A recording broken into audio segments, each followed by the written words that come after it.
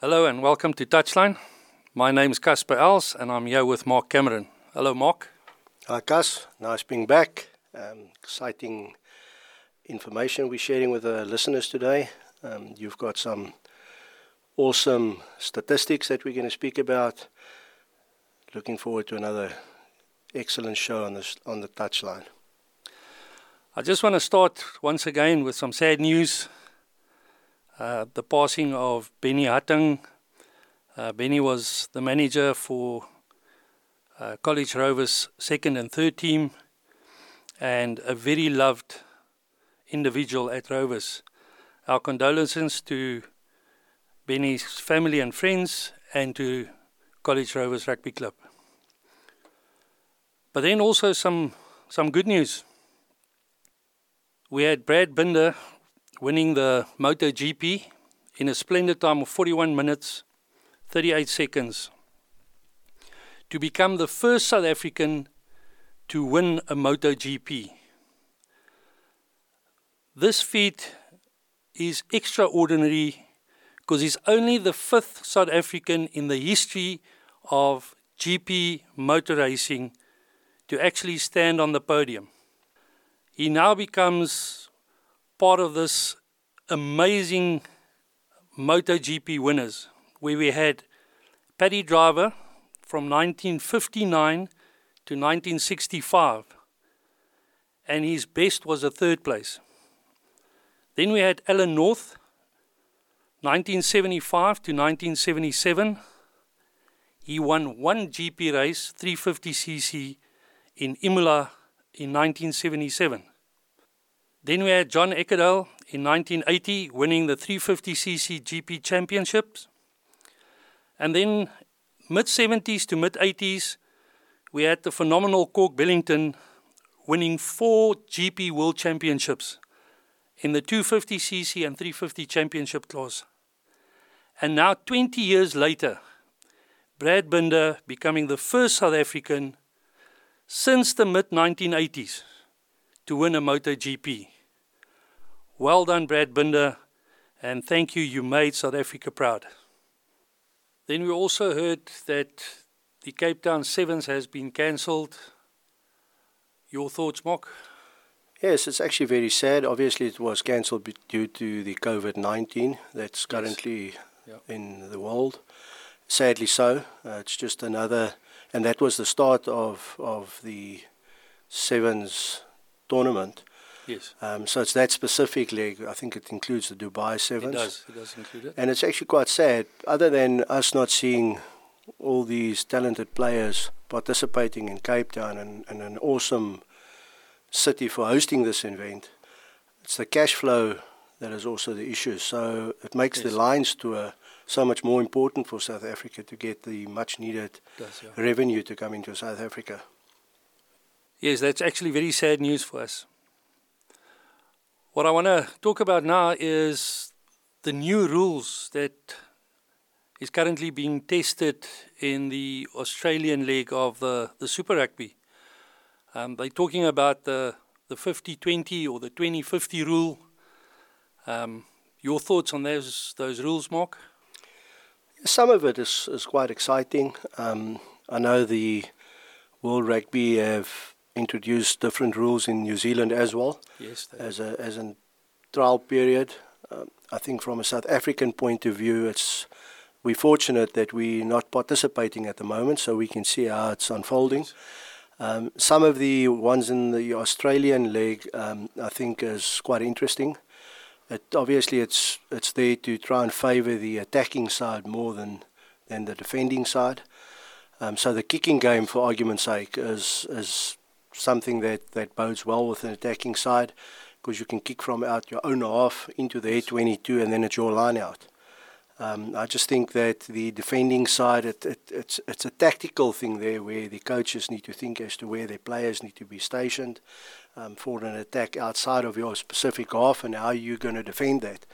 But I think it's an exciting one, one that that I don't like too much is the one where you have to have instead of having a 22-meter dropout, you have to drop out from your in-goal area. From your in-goal area, yeah. But I understand the reasoning behind that. That's obviously for the attacking side to but get the benefit. Do you think that it will have the effect that they plan, that it will add to the flow of the game?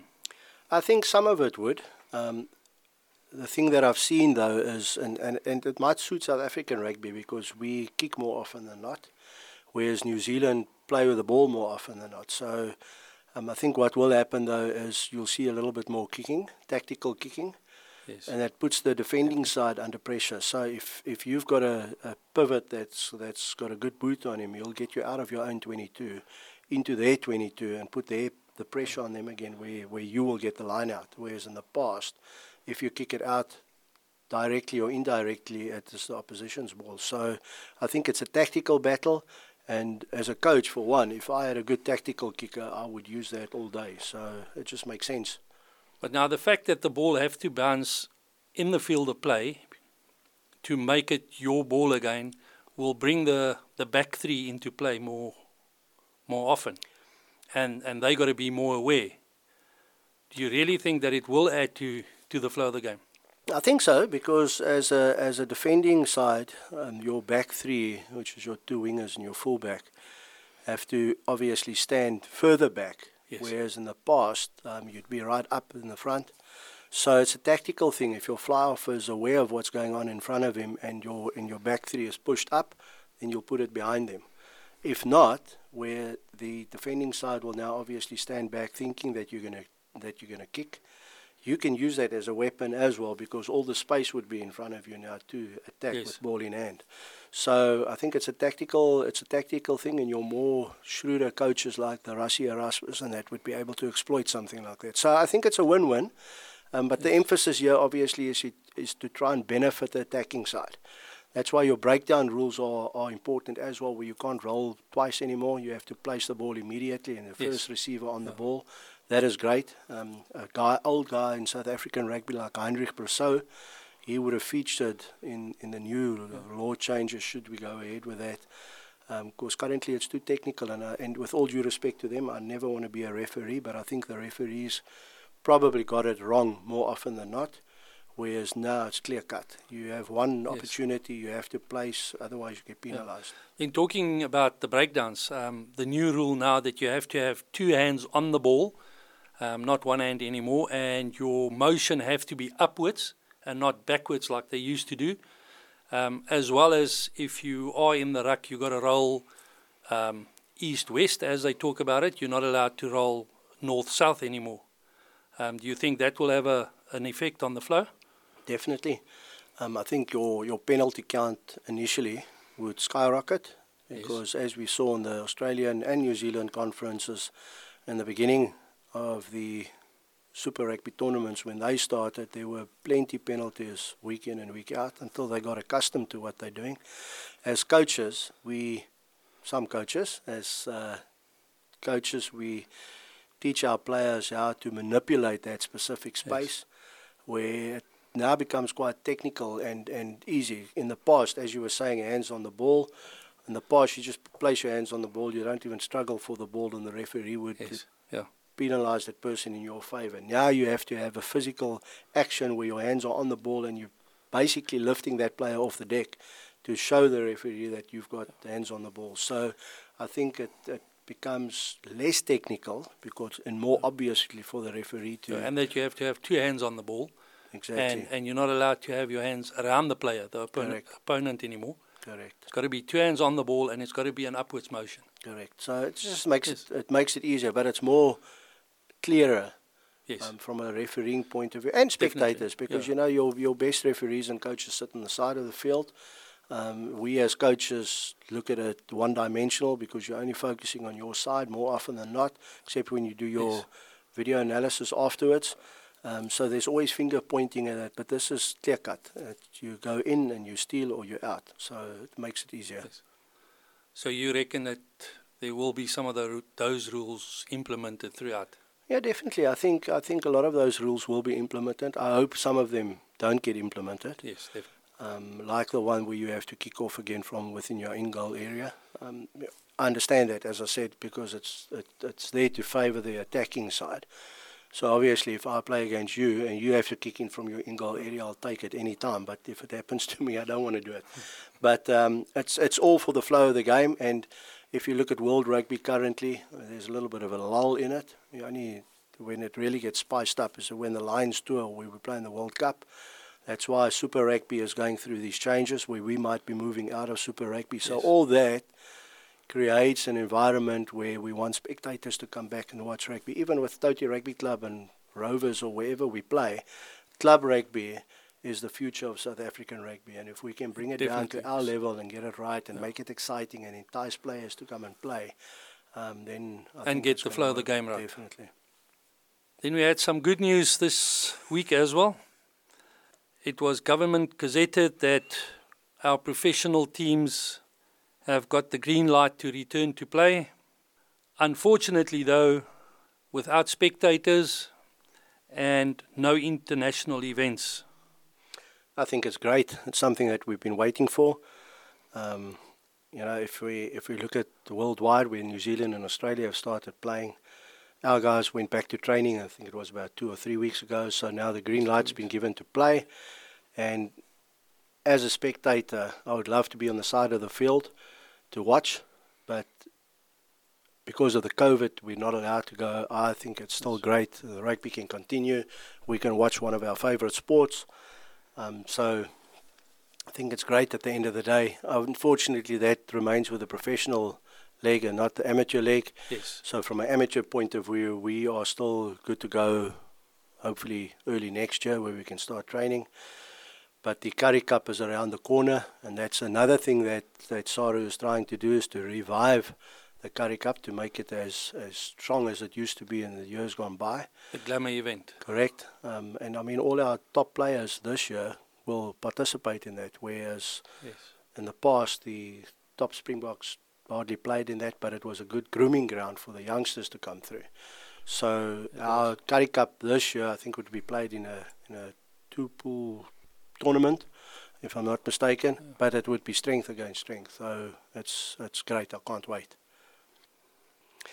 Cas, I'd also like to take this opportunity just to thank all the ladies out there for all the wonderful work that they do in general, for the married ones, for their husbands and for their kids, and wish them all a happy Women's Month. Month of August is a Women's Month. Thank you for all your support. From a rugby point of view, obviously thanks for all your support and support of the rugby players. And then from a Mams Mtoti Rugby Club to the women, a big thank you. You are rock stars. And then on the subject that we mentioned last week, a Mams Mtoti Rugby Club is 75 years in 2021. And just a couple of interesting statistics. The club was formed in 1939 and then abandoned due to World War II.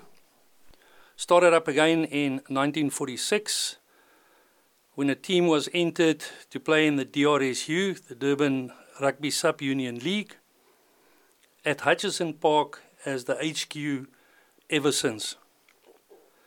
In 1974, the first under-20 team was formed and entered into the local league. Also in 1974, the club started the very successful mini-rugby program and was also promoted into the second division by beating Durban Wanderers.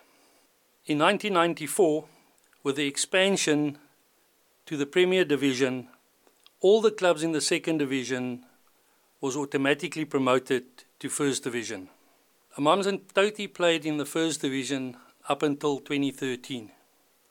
In 2013, we were the champions for the second year running, which then promoted us into the Premier League from the 2014 season. Cas, I remember that like yesterday. It was such an exciting time for Toti community and well deserved for the Toti rugby players that have done the hard yards and stuck with Toti Rugby Club throughout the years. That specific night, it wasn't an automatic promotion. They had to play Harlequins in a promotion relegation game. That specific game went into extra time for Toti to walk out victors. And since then, we haven't looked back. We've gone on, and I don't know if you'll add to that, but we've gone on to play in the Murray Cup. We've won the Murray Cup. And all this coming through from the lower ranks. So yes. Toti stepped up to the plate. Well, since there we had 2 third places in the Premier League, 1 fourth, and then the 2 fifth places. We've won the Murray Cup, we've won the Junior Murray Cup, and we did well in all the other leagues that we played in. And Toti became a force to be reckoned with. Hence the nickname, the South Coast Terriers, that was given to us by Josh Robson. Our planning for 2021 would include our senior club, under 20s, third team, second team, first team, and our ladies team. Our youth club from under 6 right through to under 18, and our old boys. And hopefully we can also include the night series and our Barbarian side. Yes, it's exciting for the community. It's exciting for Toti Rugby. More so that we know that the British and Irish Lions are coming to South Africa. And as I said last week, that Kingsway High School would be featuring in a Lions Sports Festival, where we will take our first rugby side, first netball side, and first hockey side to participate in that international tour. I'm excited to know that Mamsam Toti Rugby Club will also be featuring at that specific tournament. Yes. Obviously, we will still do the final count to see who we'll be taking, whether it's 1 or 2 sides, but definitely a side will participate in that specific tournament. So there will be a flavour from youth to the senior guys, all representing a Mamsam Toti. Sounds great, Mark. Now, in saying all of this, we would like to appeal to the community to help us with some information with regards to team lists, team information, committee setups from way back, newspaper articles, photographs, and even clothing from way back. If anybody wants to contribute, to be part of this, or to help us in any way, please let us know. Kas, yes, I agree with that. And then if we can appeal to the community, maybe to come on board and help us and support in the form of well-needed funds, either by putting their hands up to do some fundraising for us or a sponsor of some sort. It would help us tremendously, as you know, other than the planning and the cost involved in hosting something like this, and for us to go to the Cape is quite high. So if the community would like to get involved, they can maybe just send yourself or me an email. They can definitely do that. Yeah. If you just want to share the email addresses with them, please. Yes, Mark, they can contact us at chairman@amamsantotirugbyclub.co.za or at coach@amamsantotirugbyclub.co.za. Kas, we've come to the end of our chat show. It's always nice to share some time with you, chatting rugby to the community. It's nice having all the listeners listening into and getting all the positive feedback that we hear. Looking forward to next week's show. I wish you all well. Till next week. Thanks for tuning in to Touchline. Please join us next week for another packed rugby chat. Goodbye from Touchline, myself, Casper Els, and Mark Cameron. Have a great rugby week.